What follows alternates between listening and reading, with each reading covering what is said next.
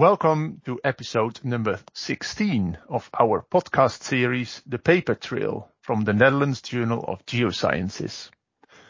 My name is Henk Kombrink, and in my position as the editor-in-chief, I'm asking authors of papers published in our journal about the highlights of their research, but also the driving forces behind performing the study. Just to make research papers more accessible and giving authors a platform to tell a bit more about what goes on behind the scenes of writing scientific papers. Today, I'm talking to Rick Wentinck, who is an independent researcher from Haarlem in the Netherlands. Rick and his co-author, Marloes Kortekaas, who works at EBN, recently published a paper in our journal about the influence of fault plane architecture on rupture propagation. The title of that paper is Induced Seismicity in the Groningen Gas Field, Arrest of Ruptures by Fault Plane Irregularities. Welcome, Rick. Hi, welcome. Thank you. Before we head off and dive into the geology of the Groningen field, Rick, can you maybe tell a bit about yourself and your background? Yeah, I can. I studied physics in Delft University, and after that I did my PhD on semiconductors on amorphous silicon solar cells, so not exactly a study in geology. Then I joined Shell and worked for about 15 years in upstream, working on hydrogen manufacturing. And then I moved to exploration and production, where I was working in the group of general research. And we addressed topics like difficult natural gas that was in very tight rock, or CO2 sequestration and the integrity of cap rocks. And the last 10 years I was working on the induced seismicity for the Groningen field. See, so in that capacity you worked on the Groningen field for quite some time then. Yeah, actually it all started after the big earthquake in the Huizinge in 2012, and then there was a request from NAM to create a sizable research group within Shell and Exxon to address let me say the issues and to understand actually what was going on. Yes, I see. So yeah, for you, the Groningen field is very familiar, of course. But so would you be able to kind of set the scene a bit in terms of how the field looks like at 3 kilometers depth for those who are not too familiar with it? Yeah, actually, if you think about the pancake, it's something similar, but then a bit larger. It's actually quite a flat reservoir of about 100 to 300 meters thick, and it spreads over an area of 30 by 40 kilometer. And this is a big sandpack, which can be divided in two parts. The upper part, let me say the upper 80 meters, is quite a porous sandstone, and below that there's also sandstone, but it is a little bit more tight and less porous. So it is the upper part where most of the gas reserves were found. Yeah, it is all, of course, above the water table, and the field varies, and the water table, of course, is determining the amount of gas that can be recovered. Yeah. Okay, so that sets the scene a bit, and so your study you performed together with Marloes Kortekaas addresses the presence and the effects of irregularities in the major fault systems dissecting the reservoir, which when I read the paper, it seems like this is really the first study where you really took a very close look at these irregularities, isn't it? That's true. And the reason to do so was that, when I was working in Shell on this topic, And there were other colleagues like Peter van der Boogaard and Loes Buijsen from TNO who were doing similar things. We saw in let me say more simple studies that was easy to make a rupture in the reservoir under, let me say, the conditions that we get when we produce gas. But it was not clear at that time how such a rupture would spread in 3 dimensions. So at that time I got to know Marloes Kortekaas. He was working at EBN. And actually she was working on the seismic data cube to see how basically the faults, how many faults there were. There were much more than, let me say, were in the NAM catalog. That was the first thing. And secondly, she was very interested to see how they would penetrate deeper into the earth. So through the Carboniferous up to the carbonate platform below. That gave me an opportunity to say, that's interesting that you are, that you can make such a detailed pictures of the faults. Let me try to see what I can do with it in more advanced finite element mechanical models. And that was maybe first to introduce it in that way. Jan van Elk, who was the technical lead in NAM, who actually steered all the research on the Groningen field and on the induced seismicity. In collaboration with him and in agreement with him, we decided that I would focus on what is the kind of information that we could see from the larger tremors. For example, the one in 2006 in Wester Emden, of course the Huizinge, and later the Zeerijp one. So the focus, what is the information we can get out? And obviously then you ask yourself is how does the rupture spread in the 3 dimensions? And yes. So it was very welcome that I learned to know Marloes, who was actually trying to make very interesting maps of these ruptures. And so I would say, with some pre-processing in Python and so on and so forth, I was able to get these surfaces from Marloes into the finite element packages and to see what was going to happen there. Yeah.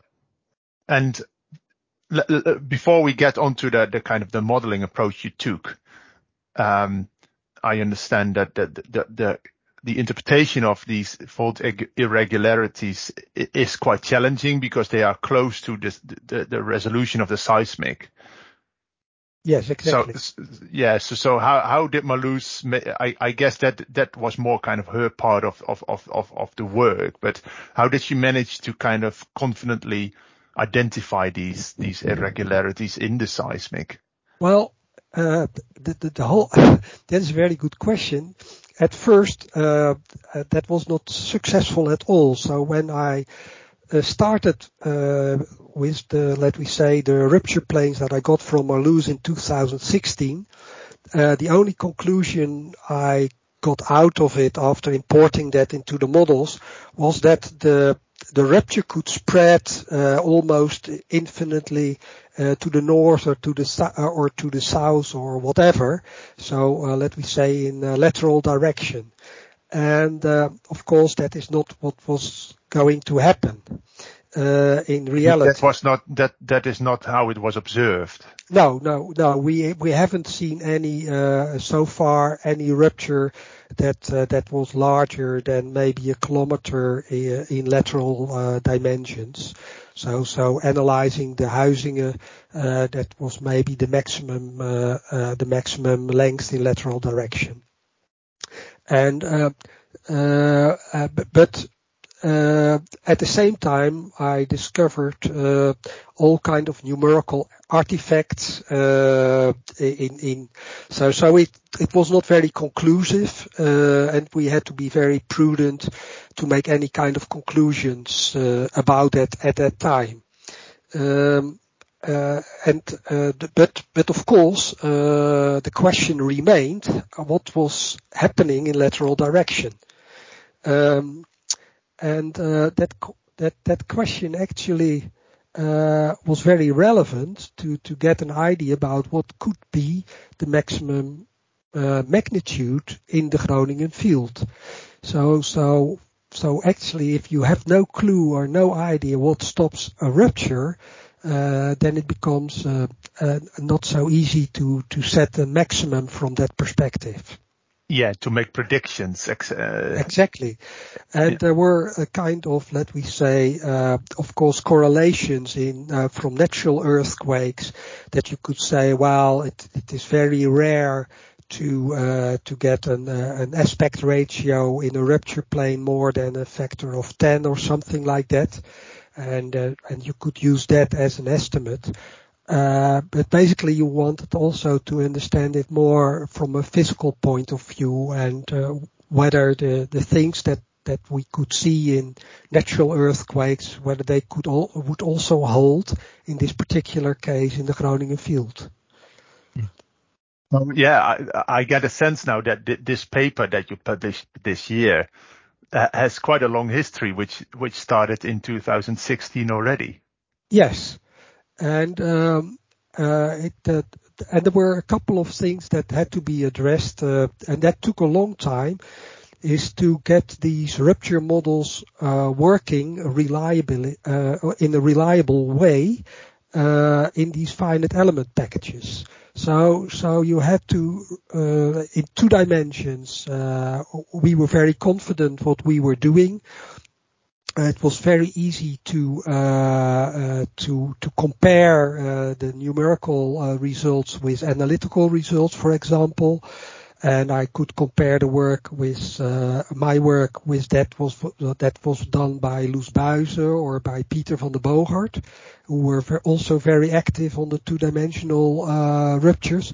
But it was very there was actually nobody who was really doing that in 3 dimensions at that time. And it required also a lot of rethinking about how these let me say rupture models, how the grid had to be constructed, and what kind of parameterization of these surfaces needed to be done to get it working. And that is very specific on let me say the numerical codes. Right.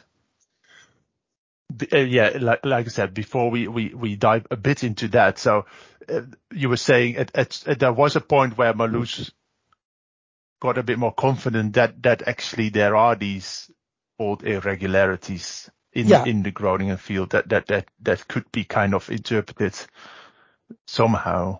Yeah, and so you clearly saw these irregularities, and also if you just are in the mountains, for example, especially in let me say in the United States, where you see these big sandstone outcrops, like in Zion Park or whatever, you see all these irregularities, these jogs and steps, as I call them.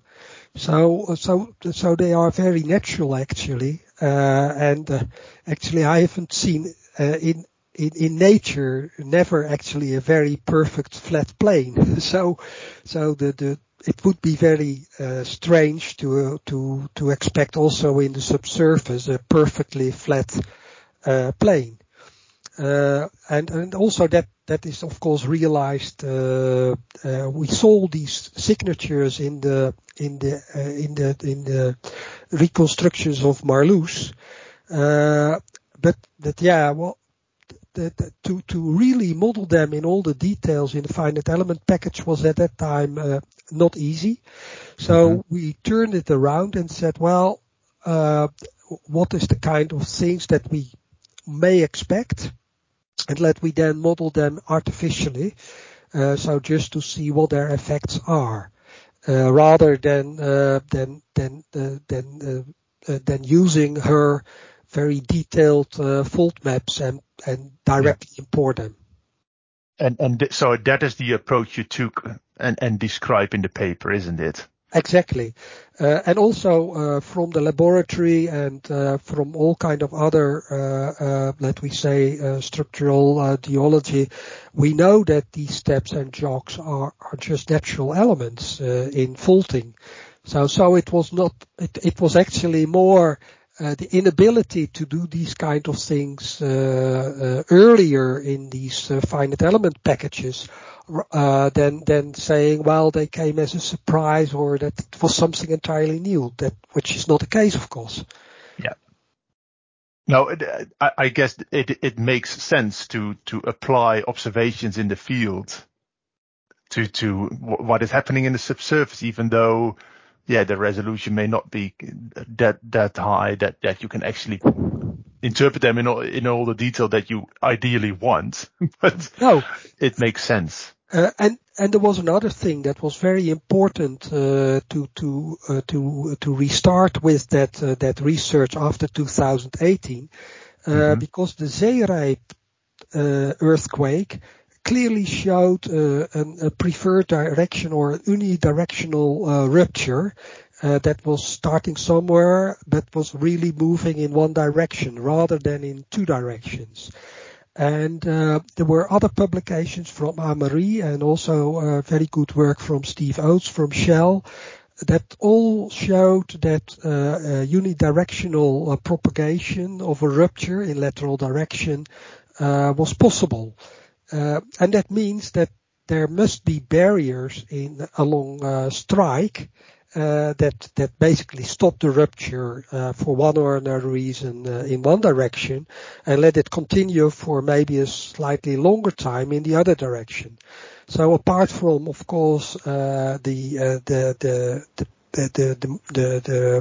work that Malus did and the outcrops that we see, there were other indications from the seismics that we said, well, we have to address what kind of barriers could be there and could really stop the rupture. So, and then you kind of build a finite element model where you simulated these things along 2 or 3 major fault lines, isn't it? Exactly. Yeah. So there were, what we realized was, the major question in the MAX workshops, let me start first with that, was if we want to have a very big earthquake, or if that would be possible, then it must penetrate into the Carboniferous. Otherwise, you cannot get a very large earthquake in Groningen. So the first question was, is it easy for the rupture to basically to go from the reservoir into the Carboniferous, yes or no? And the second question is, can it grow in a very in lateral direction over very long lengths? So these two questions were of course very important in these discussions about the maximum magnitude.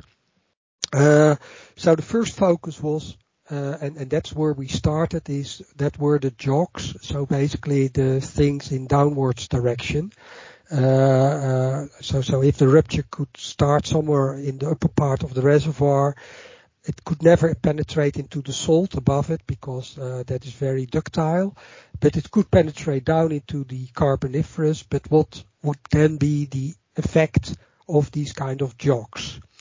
And what we also know from natural earthquakes is that if there are important stress variations on those jogs, then that could be mechanisms that stops a rupture. And in this case, a horizontal jog that was also seen or suggested by the work of Malus actually appeared to be a very remarkable barrier in the rupture propagation in 2 dimensions. So that was a very, let me say, I would say fortunate result is that it was not that easy to get the rupture down a jog, to pass a jog of a certain size. So that was a very good thing. Sorry. And what I'm wondering, a little bit this. So let's say, it is a jog or an irregularity that prevents the rupture to move downward into the Carboniferous or laterally. Yeah. But I imagine you will then end up with quite a bit of stress concentration onto these irregularities. How does that then dissipate, or does that not? Yeah, that it actually it's more that it's not that difficult to imagine, at least for the downwards ones, because if you get a kind of an horizontal piece in that jog, then the let me say the vertical stress or the normal stress on that particular part of the fault enormously increase. Mm-hmm. And it makes it very difficult to for the rupture to let me say to provide so much energy that it can pass that's very strong local increase of normal stress on that particular part of the fault. So that was also one of the big figures where we did for a lot of conditions. We did these simulations and show how, let me say, the dimensions of those jogs and let me say the energy related to it. Basically either decide the rupture stops there or it can pass such a barrier. And then we made the conclusions that let me say jogs of tens of meters were sufficient to stop basically the rupture. The other important thing is, of course, that you could imagine that if you have a rupture, or let me say you would have a very large natural earthquakes, then obviously a jog of, let me say, 10 meter or whatever would never be a barrier. Then you need a much larger jog to do the same thing. So that is why this work is new. So the kind of learnings that we had from the natural earthquakes, we had to put them into the context of the, let me say, the kind of induced stresses by gas production in the, so basically in the reservoir, you start with a certain rupture, it gets a certain energy, and then you want to see under those conditions whether these barriers are effective, yes or no. Yes. But would it be possible to conclude or at least to hypothesize that the energy, given the certain reservoir thickness of the Rotliegend, there is only so much amount of energy a rupture can cause because of the given thickness. It's not the entire overburden. Given that thickness and the energy that is being released by a rupture that is induced, plus the scale of these irregularities, would you be able to conclude, like, okay, it is likely, or it could be that the irregularities that are there are sufficient to prevent ruptures to propagate? i.e., can you therefore, of course, you will never be able to say that with certainty, but to conclude that, given that reservoir thickness, maybe the chances, it's less likely that a very big one will ever occur. Yeah, that was basically the conclusion, is that these kind of, let me say, barriers of tens of meters, provided they are there, and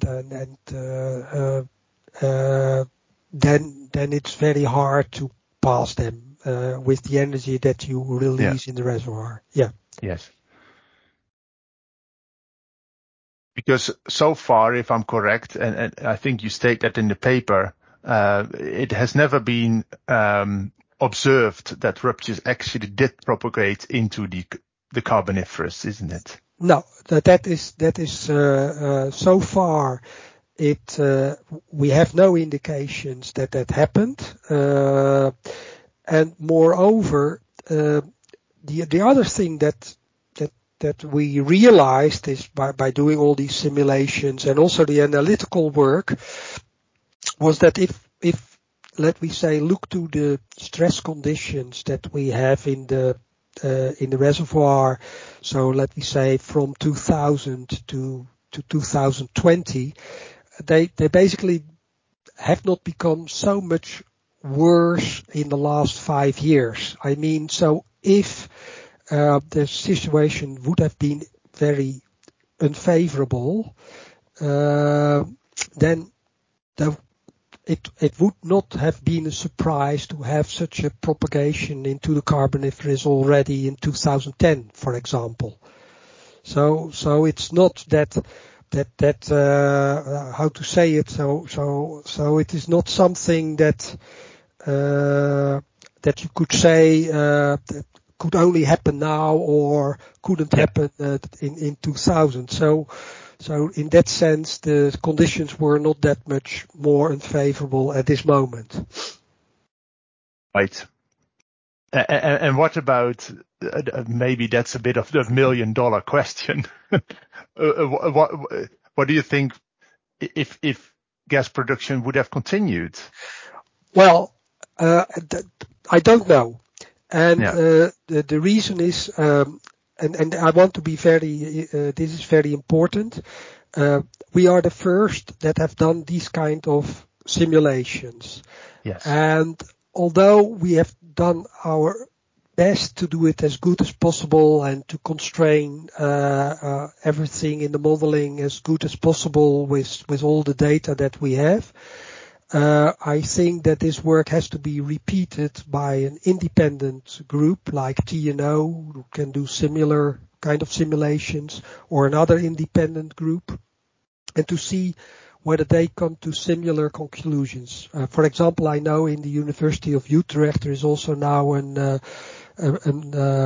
somebody who's working on this PhD who is doing similar calculations.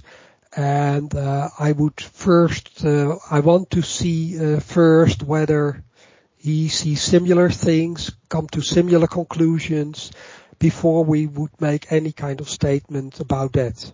I think this is how you say it. You don't want to skate on one day ice. Let me put it in that way. So the whole thing is that we showed with this work that it is possible to do these kind of calculations and that it is sensible to do them. And at the same time, we realized that it has to be repeated by independent groups, and to see whether they come to similar conclusions before we make any kind of predictions for in the future or in the past. So the best what we can do is give indications and show that these kind of issues are important. I totally understand. Yeah. A study. Well, it would be a bit preliminary, maybe, to Absolutely. conclude. Okay, no, we can't expect any bigger earthquakes than we had. No. Let's just continue. That's absolutely. It is only that there are a couple of things that doing this work is that we realize that these kind of models can be really improved. So to give much more sensible answers, and that fault irregularities are an important aspect there, and should be considered. And at the same time, we say let's see what others calculate and what the results they will have before we come to any conclusion there. Yeah, because if I understand correctly, it is not only the presence of fault irregularities that may form an explanation as to why faults did not propagate into the Carboniferous, isn't it? No, absolutely. There was one very good paper in this MMAX workshop that we had last year from Zobek, who is a very well-known professor from Stanford. And they saw basically in clay-rich formations like the Carboniferous that basically the stress conditions which were more favorable. than in the sandstone above it.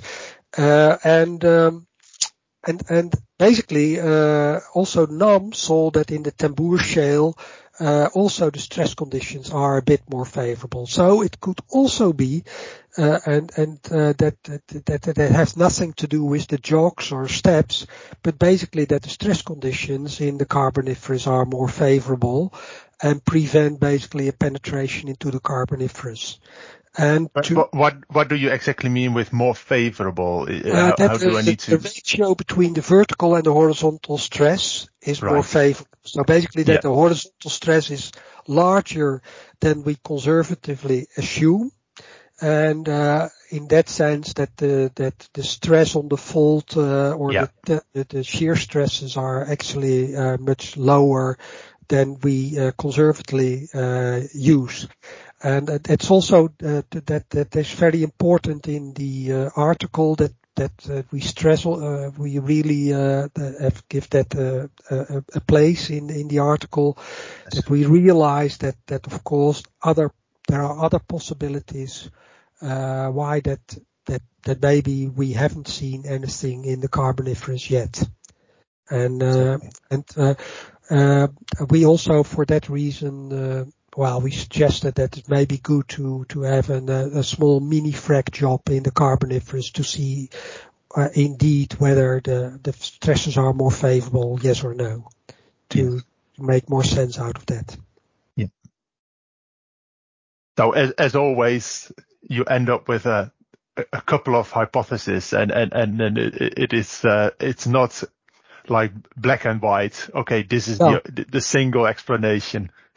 No, that is absolutely sure. And the other thing is, where we also rely quite heavily so far on a few experiments, from the University of Utrecht, is what is basically the cohesion in the faults, in the Carboniferous.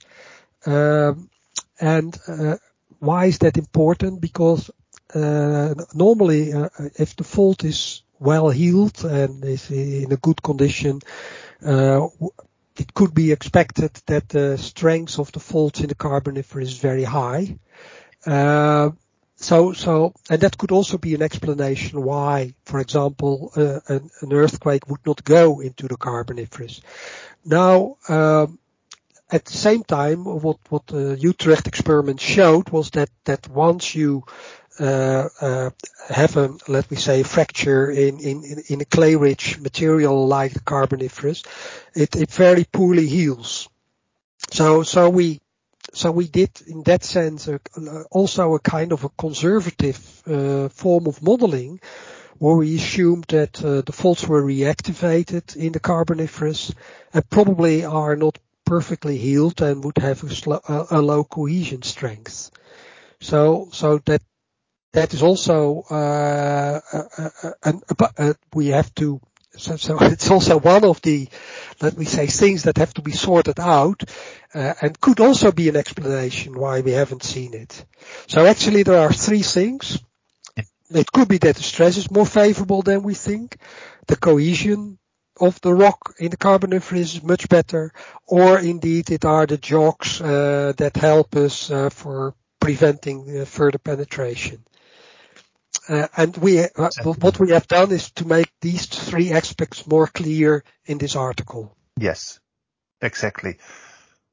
So that is really, that's really about the propagation down into the Carboniferous. But like you say, there's also the observation that laterally there is a limitation, or there is just, it goes into just one direction. Exactly, yeah. Which is still, so that leaves that, so you don't look at the Carboniferous data, you stay within the Rotliegend. Yeah. But are there still is there still another kind of explanation as to why that can happen? Well, there are two things there also. So we first wanted to know what kind of steps do you need to stop the rupture in lateral direction. And actually it appeared that also those steps, in the order of tens of meters, were good enough to stop the rupture. And the other thing that you see is that you see also in the map that is in figure 1, is that basically the dip of the fault is also varying. It's not a constant dip from, let me say, through the whole field. So basically this at least in the reservoir you see dip angle variations. Yeah. And also those it appeared in simulations that, for example, that starting your nucleation somewhere on a fault, it was very hard to, let we say, to see the rupture moving into, let we say, a fault part with a much more unfavorable dip. So indeed, there are two mechanisms that could stop the rupture in that way. That is maybe a dip variation or a local dip variation or a step. Yeah. I think the study is really quite interesting because it essentially what you arrive at is a picture of the subsurface that maybe we can't really see that well through the seismic, and it's too easy it's very easy, and I think geologists do that a lot. Like, okay, faults, like nice straight lines, and you see that so much in the cross sections, etc. But it takes the message home that is a very much of a simplification, isn't it? Yeah, absolutely. And it was also one of the questions or things I raised during the last DeepNL workshop we had. That I said, well, there are such a fantastic groups in seismic inversion, and well, if there would be a little bit more effort on to see whether the things that Marloes discovered could be repeated by other groups and maybe with better resolution. That would help a lot. So there is still a lot to do in this untracking area, and I'm sure that with all the knowledge that is, for example, in Delft University in seismic inversion or whatever, or maybe within the oil companies, that things can be improved over time. Are you still involved with this research on Groningen yourself, or is the publication of the paper kind of an end to it? For the time being, it's an end to it. Actually, it all started because 3 years ago, Jan van Elk asked me to give a lecture on the MAX workshop that we had last year. Mm-hmm. And I said, well, I'm happy to do so. We decided that I will do it independent, so there were no payments or whatever. So I didn't I wanted to have all the time myself to do it, and to sort it out. Yeah. And that was very nice from Jan van Elk. He gave me all the time and confidence to do that kind of work and to present it on that meeting. But to do it not lonely, I was very happy that Marloes also joined me in writing that paper and preparing that presentation. So that it was because it's so complex and you need, let me say, like I had my colleagues in Shell, I also needed people like we have in EBN that are very capable and have a very good idea about, let me say, structural geology and what can we learn from the seismics, yes or no. So in that sense, I was extremely thankful that Marloes helped me, and that's also why we decided to make a paper together, because without let me say the people that were in EBN, this wouldn't have been possible. This is a kind of work where you need to work together, and in the past I had a lot of help from people from KNMI to analyze these signals. And of course from Shell, from like Steve Oates and Peter van der Boogaard and Stephen Bourne, who also helped me a lot with in all kind of discussions. Now, in that sense, this is a clear example of the benefits of doing collaborative research, isn't it? Yeah, and that's why, in that sense, that's why I say, well, this is for me a kind of a natural end, because so far, I was doing it, together with others. Yeah. And, the only, way I would continue is with others. Simply because it's not something you should do alone. No. For sure. Yeah. So in that sense, it's good that we have now this article and of course we published everything in extensive non-reports, but, we are very happy that there were very good reviewers, within the journal, and they were very extremely helpful in making the article much better than when we submitted it for the first time. That's great to hear. Yeah. So thanks also very much from your side. Yeah. That's good to hear, Rick. And a sound editorial process. And I think it's also important for the community that because, well, in some way I have a history with Shell, EBN. So we are a bit the dirty oil companies or whatever you may call it for the society. But now, because it is done in a proper scientific journal, properly reviewed, we hope that it is more accepted now by others. Well, but also the work you did for this, that wasn't, you're not with Shell anymore. No. I suppose so. So no, it was just for me personally an honor that Jan asked me to give a presentation on the MMAX workshop. Yes. And I thought, well, I have free time, and so I'm in a fortunate position that well, it was for me also kind of very well a good time to do these kind of things and to use your brains and so on and so forth. Yeah, I see what you mean. Well, Rick.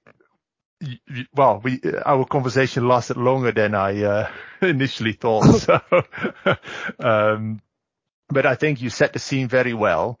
And kind of, explained what the difficulties are, the challenges are, but also how this paper has really contributed to our advancement of our understanding of how the Groningen field behaves. So I want to thank you very much for taking your time today.